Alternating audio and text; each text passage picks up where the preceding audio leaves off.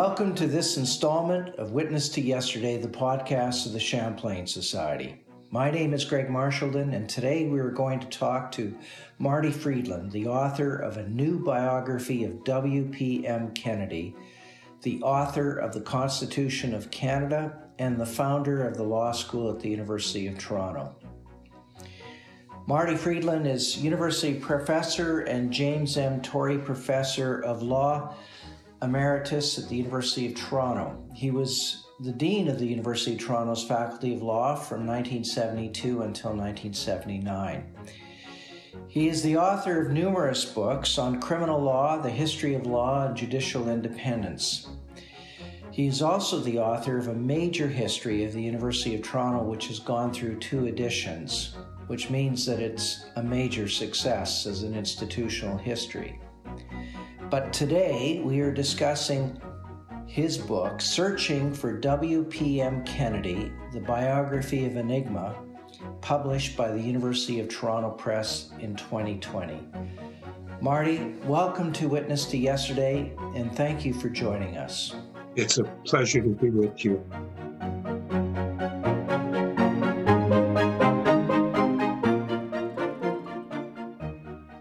In a previous Witness to Yesterday podcast, we discussed the life and times of historian Donald Creighton. Today, I'm delighted that we're going to be able to review the life and times of another great Canadian scholar of the 20th century, W.P.M. Kennedy. This is an individual who, through his work, really shaped the way in which we see ourselves, at least from my perspective. But I have to say, he's also someone whose character I found absolutely fascinating. And it struck me, Marty, that he was a social climber, a bit of a fraud at times, a ladies' man, a performer, and also a prodigious scholar. Your title describes him, though, as enigma. What do you mean by this? Well, I mean puzzling, unknown, mysterious. As you say, he was a first-class scholar, but he was all the other things that you just mentioned.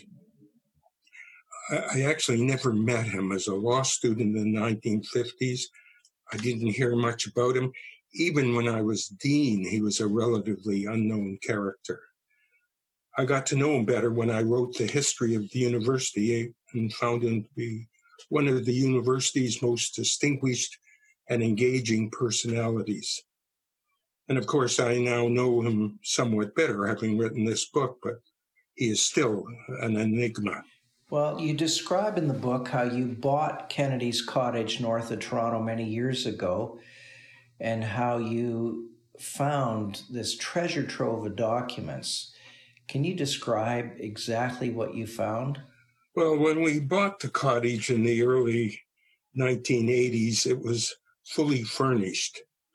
Kennedy died in 1963, and we bought it from his son Freer, who rarely used it. There were a great number of books on the shelves and 2 trunks full of letters and other documents.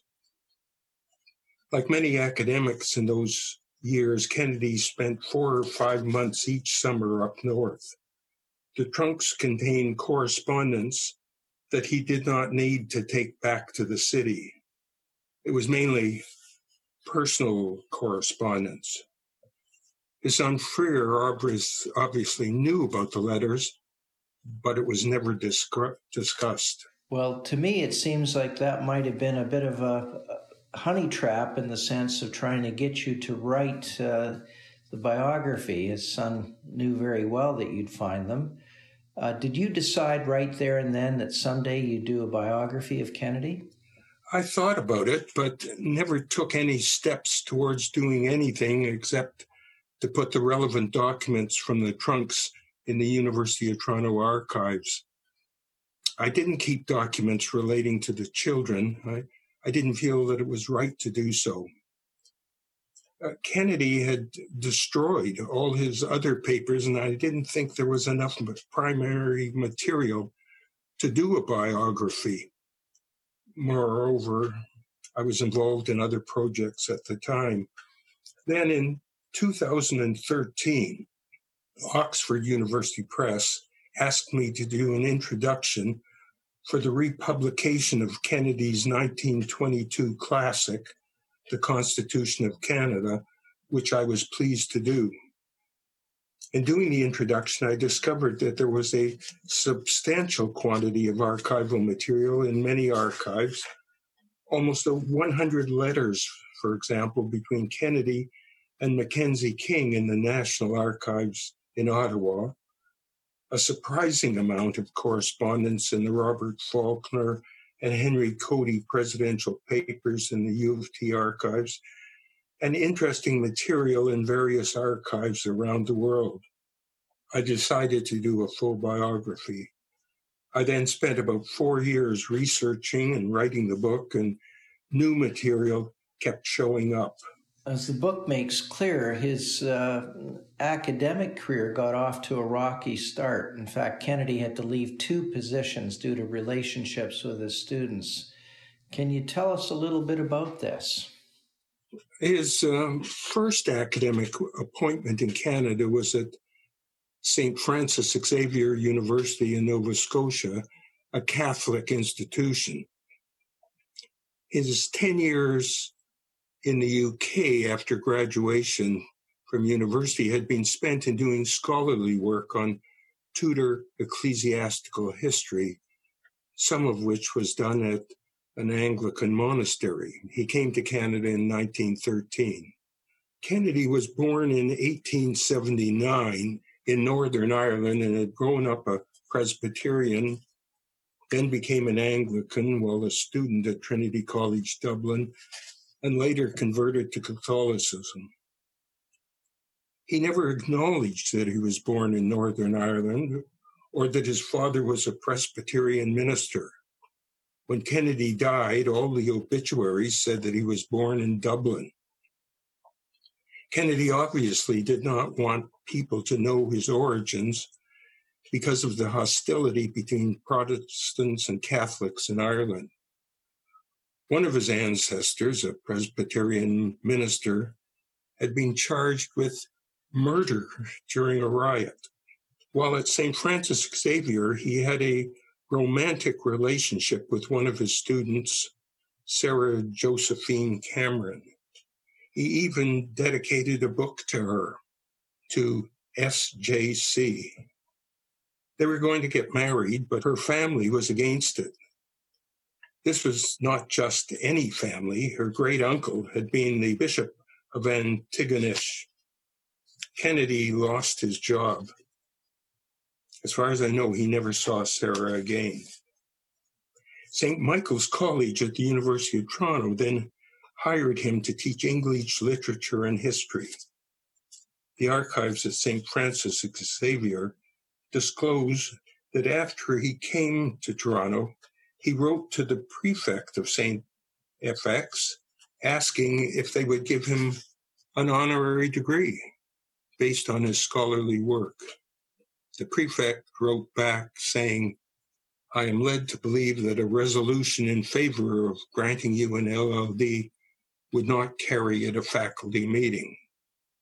Kennedy did, however, receive such a degree from Trinity College Dublin in 1919. Now, the second so-called affair. He married a book editor in Toronto, and they had 2 children. His wife died in the Spanish flu in 1919.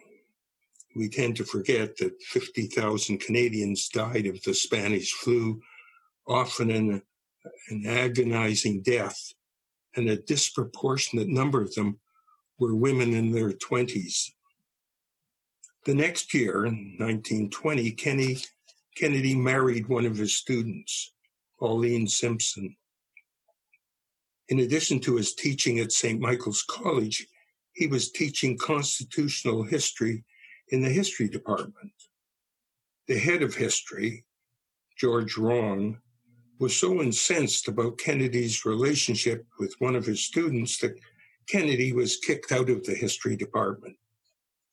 At about the same time, Kennedy had rejected the Catholic faith and so left St. Michael's College. He tried to find another academic post without success. Fortunately, the Department of Political Economy at the U of T gave him a position teaching constitutional history in their department. So how did a Tudor ecclesiastical historian become a constitutionalist? I'll start that one again. How did a Tudor church historian become a constitutionalist? Well, he needed the money. After his children were born during the war, his salary at St. Michael's College wasn't enough to raise a family. And so in addition to work at St. Michael's, he had started teaching English literature at University College and Canadian constitutional history in the history department. He complained to President Faulkner that he was teaching 19 hours a week. Why Canadian constitutional history? In part because there was a similarity between Tudor history and Canadian history, in that in both cases there was a split between Catholics and Protestants, and the struggle was to unite the country. He also worked closely with a distinguished constitutional lawyer, Henry Lefroy, who was at the time teaching Canadian constitutional history and was working on a book on Canadian constitutional law. Kennedy spent 3 years working with him on that project and wrote the lengthy historical introduction to the book. That was Kennedy's entire legal education. Kennedy had worked with primary documents when he was writing about Tudor ecclesiastic politics. He did the same with respect to the Canadian Constitution. He published a book on primary documents relating to the development of Canada. When Lefroy died in 1919, Kennedy became the leading expert on Canadian constitutional law at the university. Well, in fact, I think that the Constitution of Canada, that book, is a landmark in the intellectual history of the country. And at the time, it was reviewed by a number of individuals, and it was seen as a brilliant and monumental work even then. I know that decades later that the great Canadian political scientist Alan Cairns said that Kennedy was, in his words, the most influential constitutional scholar from the early 1920s to the 1940s, mainly based on this book. So in your view, what remains the most laudable features of Kennedy's book? There were a couple of features. One was that it was written in a dramatic style. It made history come alive. It was also based on a thorough knowledge of the primary sources. But perhaps most importantly, he gave a social and cultural context to the events he was describing. And you're right, it was well received. Lord Haldane in England called it a remarkable volume, and Harold Lasky wrote, quote, "To say that Dr. Kennedy has written a valuable book is to do him less than justice. He has written what is likely long to remain the standard introduction to the study of the Canadian Constitution." The Star Weekly compared the book to the discovery of insulin. In the second edition of Kennedy's book in 1938, he adds 4 chapters, including a section on what he determined was the Judicial Committee of the Privy Council's mistaken interpretation of the B&A Act. So can you tell us what were Kennedy's concerns at this time, and what led him to providing advice on the desirability of the Government of Canada eventually ending appeals to the Privy Council? In that edition, the second edition, there was a new chapter on the desirability of the abolition of appeals to the Privy Council. He was very critical of the Privy Council's decisions in the New Deal cases and wanted the federal government to have more power to deal with matters that needed national attention. In the first edition of his book, he had thought the Privy Council had been doing a fairly good job in interpreting the Constitution. He changed his mind, though, in the 1930s on the usefulness of the Privy Council. It's not well known how crucial Kennedy was in bringing about the abolition of appeals to the Privy Council. He helped prepare the legislation on the topic introduced by a conservative former Minister of Justice as a private member's bill, and then worked with Prime Minister Mackenzie King and Justice Minister Ernest Lapointe in having the government take over the legislation in the House. There's also a chapter in that second edition, a new chapter, dealing with administrative law. Kennedy recognized the increasing importance of administrative law and promoted scholarship in the area, as well as courses for students in such subjects as labor law, municipal law, and taxation. And he promoted empirical study of how the tribunals operated. He was far ahead of his time. There was also a new chapter on nationality and citizenship. Kennedy had produced a thorough report for the federal government on the subject in the early 1930s, part of which was implemented by legislation. One of the problems he tackled was that married women took on the nationality of their husbands and lost their nationality when the husband ceased to be a Canadian. Legislation was introduced dealing with that issue, but the broader issue of citizenship would have to wait until after the war. Well, I was also quite curious about his work as a government advisor. What was the nature of his involvement with the Royal Commission on Dominion-Provincial Relations, for example? And can you find any other examples of advisory work where Kennedy perhaps had more impact? Well, there were a couple of other important examples. At the end of the 1930s, he was very involved in the Royal Commission on Federal-Provincial Relations, headed by the Chief Justice of Ontario, Newton Rowell, a good friend of Kennedy. Kennedy wrote 4 major papers on the constitutions of 4 federal countries, the United States, Australia, Switzerland, and Argentina. He spent about 6 months, almost full-time, on the project, billing the federal government a sum that was greater than his annual salary. His reports covered taxation, welfare legislation, labor legislation, and treaty-making power.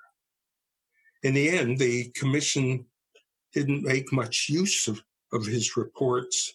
In part, this was because Kennedy's champion, Chief Justice Rowell, died, and Joseph Sirois became the chair, hence the name Rowell-Sirois Report.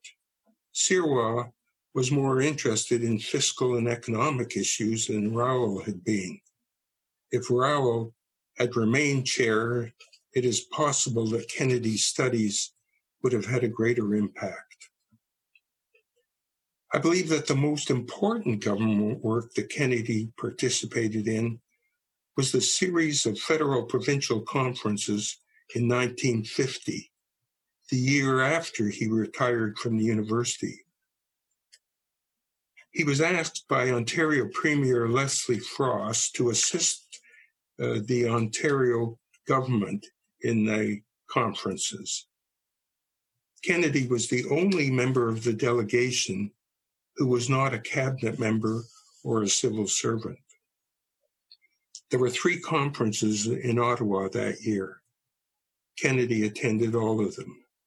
The most important conference was the 3rd one, where the provinces and the federal government agreed upon a number of issues which were turning points in the history of federal-provincial relations.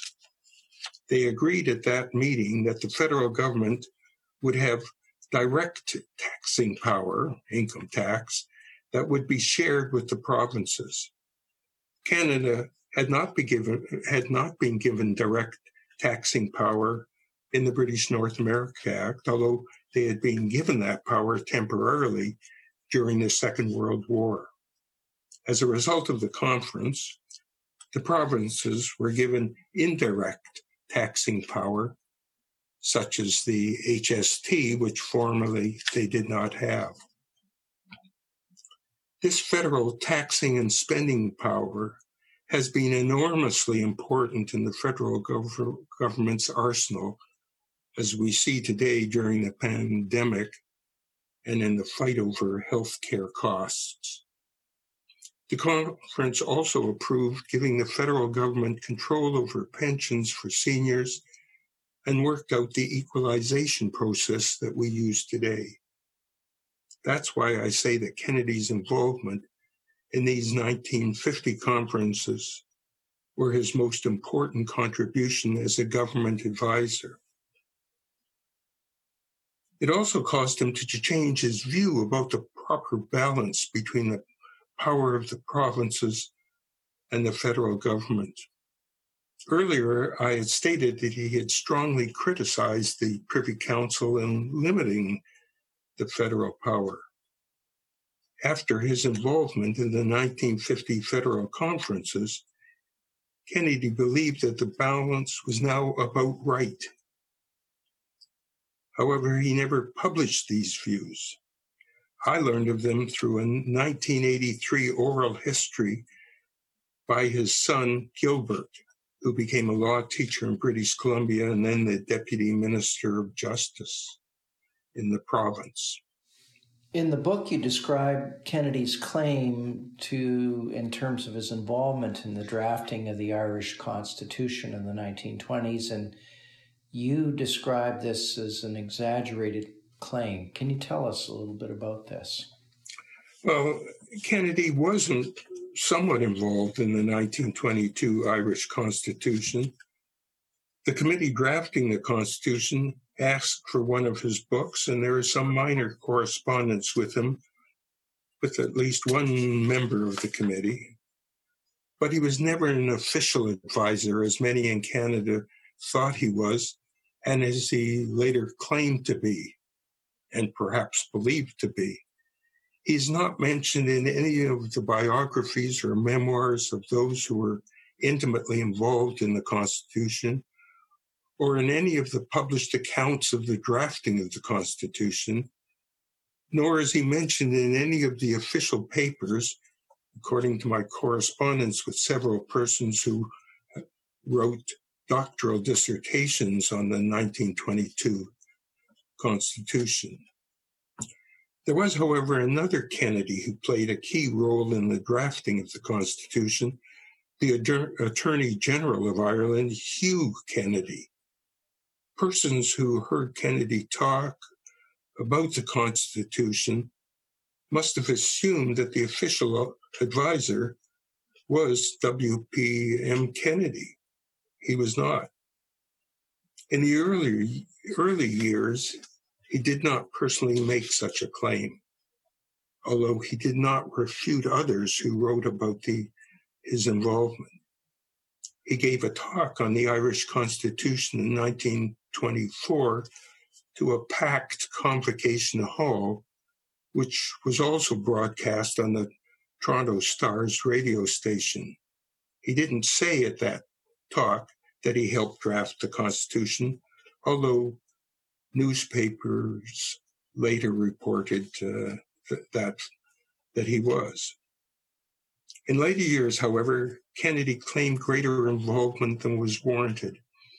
In a review of a book on the Irish Constitution in 1934, he wrote, quote, "As the present reviewer helped to draft the Constitution, and as he knows intimately, if in eternal confidences, much of its creation, etc., you will not be surprised to know that George Ron complained to President Faulkner about Kennedy's claim."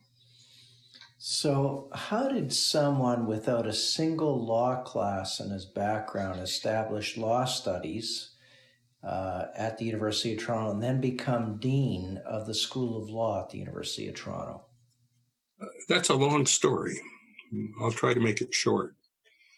I mentioned earlier that Kennedy had been kicked out of the history department in the early 20s and was taken in by political economy, where he continued to teach constitutional history. But in 1926, George Wrong, the head of history, was able to convince the chair of the Department of Political Economy that history should have exclusive jurisdiction over the teaching of constitutional history and constitutional law. And Wrong certainly didn't want Kennedy to be the one to teach it. Kennedy tried to find another teaching position. Again, political economy came to the rescue. They would set up a new program in the fall of 1926 on legal and political institutions that later morphed into an honor law program, which then became a separate department in arts and science, and still later a separate division in the university unconnected with arts and science. In 1943, Kennedy took on the title of dean. So it was a matter of desperation and determination.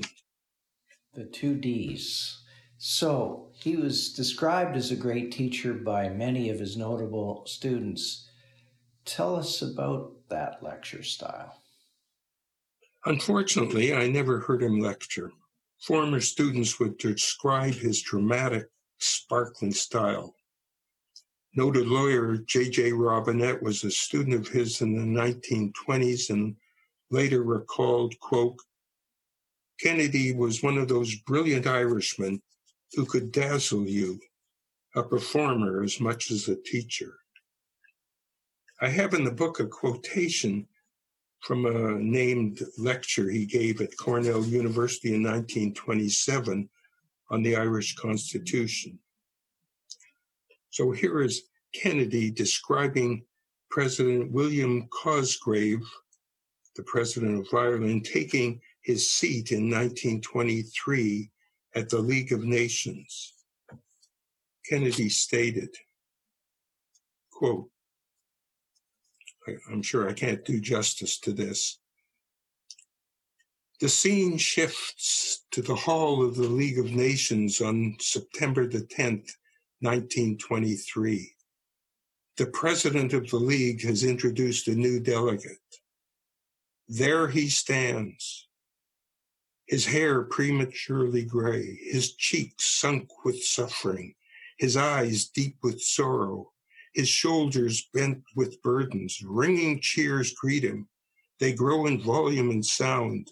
Now they sink to the deep undertone of joy. Now they swell the wild crescendo of enthusiasm. There he stands. And Kennedy continues in a similar vein. So it's dramatic and quite unique. Some of his lectures and books read like novels. President Claude Bissell states in his memoirs that when he was a student, his classmates were enthusiastic about Kennedy, quote, whose powers of memory and exposition students spoke with awe. Marty, given your background, your legal training, and your time as a dean at the University of Toronto Faculty of Law, you're in the best position to tell us what Kennedy's legacy really was in terms of legal education and scholarship in Canada.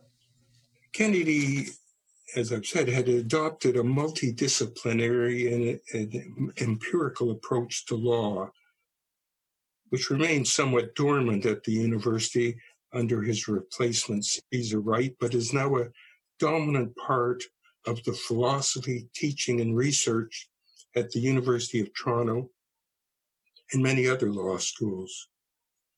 It also is reflected in the University of Toronto Law Journal, which he founded in 1935, that journal is still one of the leading, if not the top, law journal in Canada.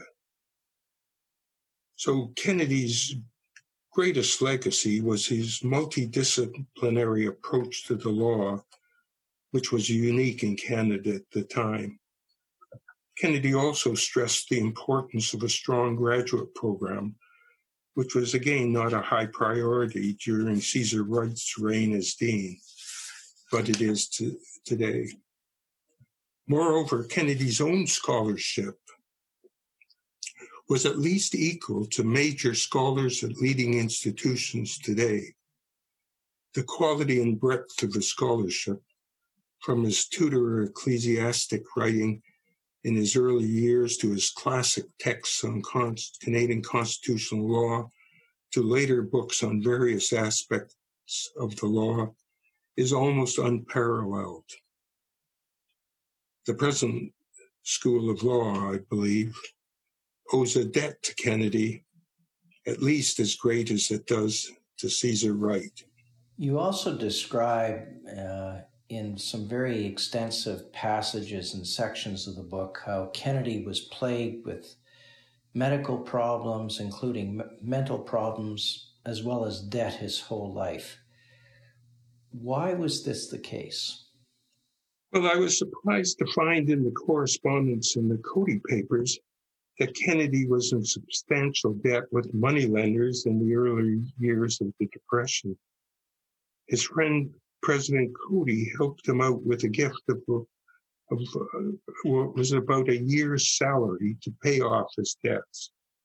But the debts continued, and Kennedy had to cash in his insurance policies. Kennedy was always in debt. One major reason for the debt was medical expenses. Kennedy himself had many medical issues. In his extensive correspondence with Presidents Faulkner and Cody, medical issues are constantly mentioned, covering almost every part of his body: eyes, ears, heart, intestines, with bouts of rheumatism, depression, and insomnia.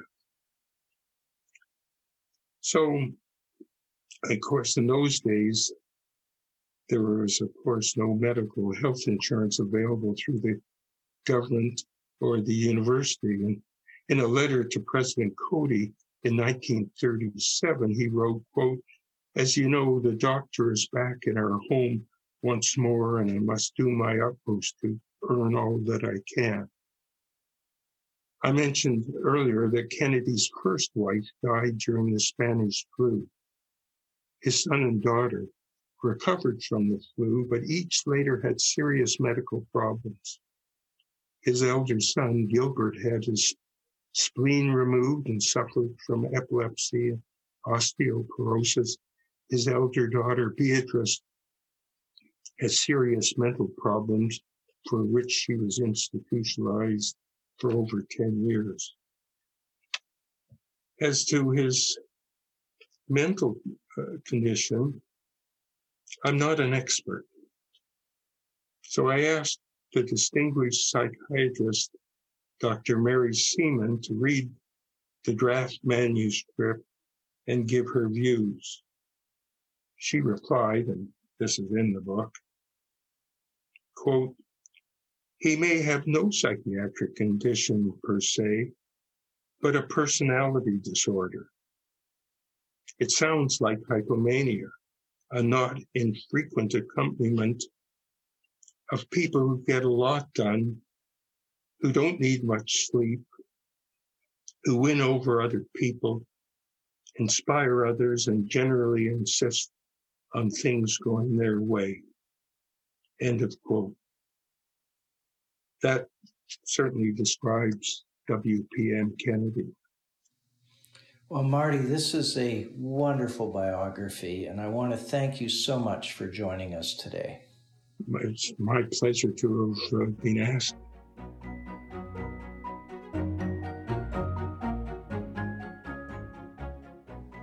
My guest today was Martin L. Friedland. He is the author of Searching for W.P.M. Kennedy, the biography of Enigma, published by the University of Toronto Press in 2020.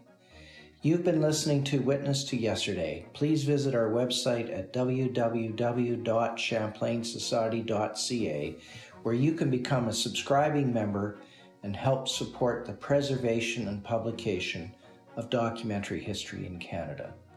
If you like what you've heard, let your friends know by forwarding this podcast through the social media of your choice. This podcast is made possible by the members of the Champlain Society. We want to thank the Hudson's Bay Company History Foundation, the L.R. Wilson Institute of History at McMaster University, and a consortium of Canadian scholarly book publishers that includes the University of Toronto Press, UBC Press, and the University of Ottawa Press. My name is Greg Marchildon. This interview was recorded on December 11th, 2020, in the midst of the COVID-19 pandemic. It was produced by Jessica Schmidt.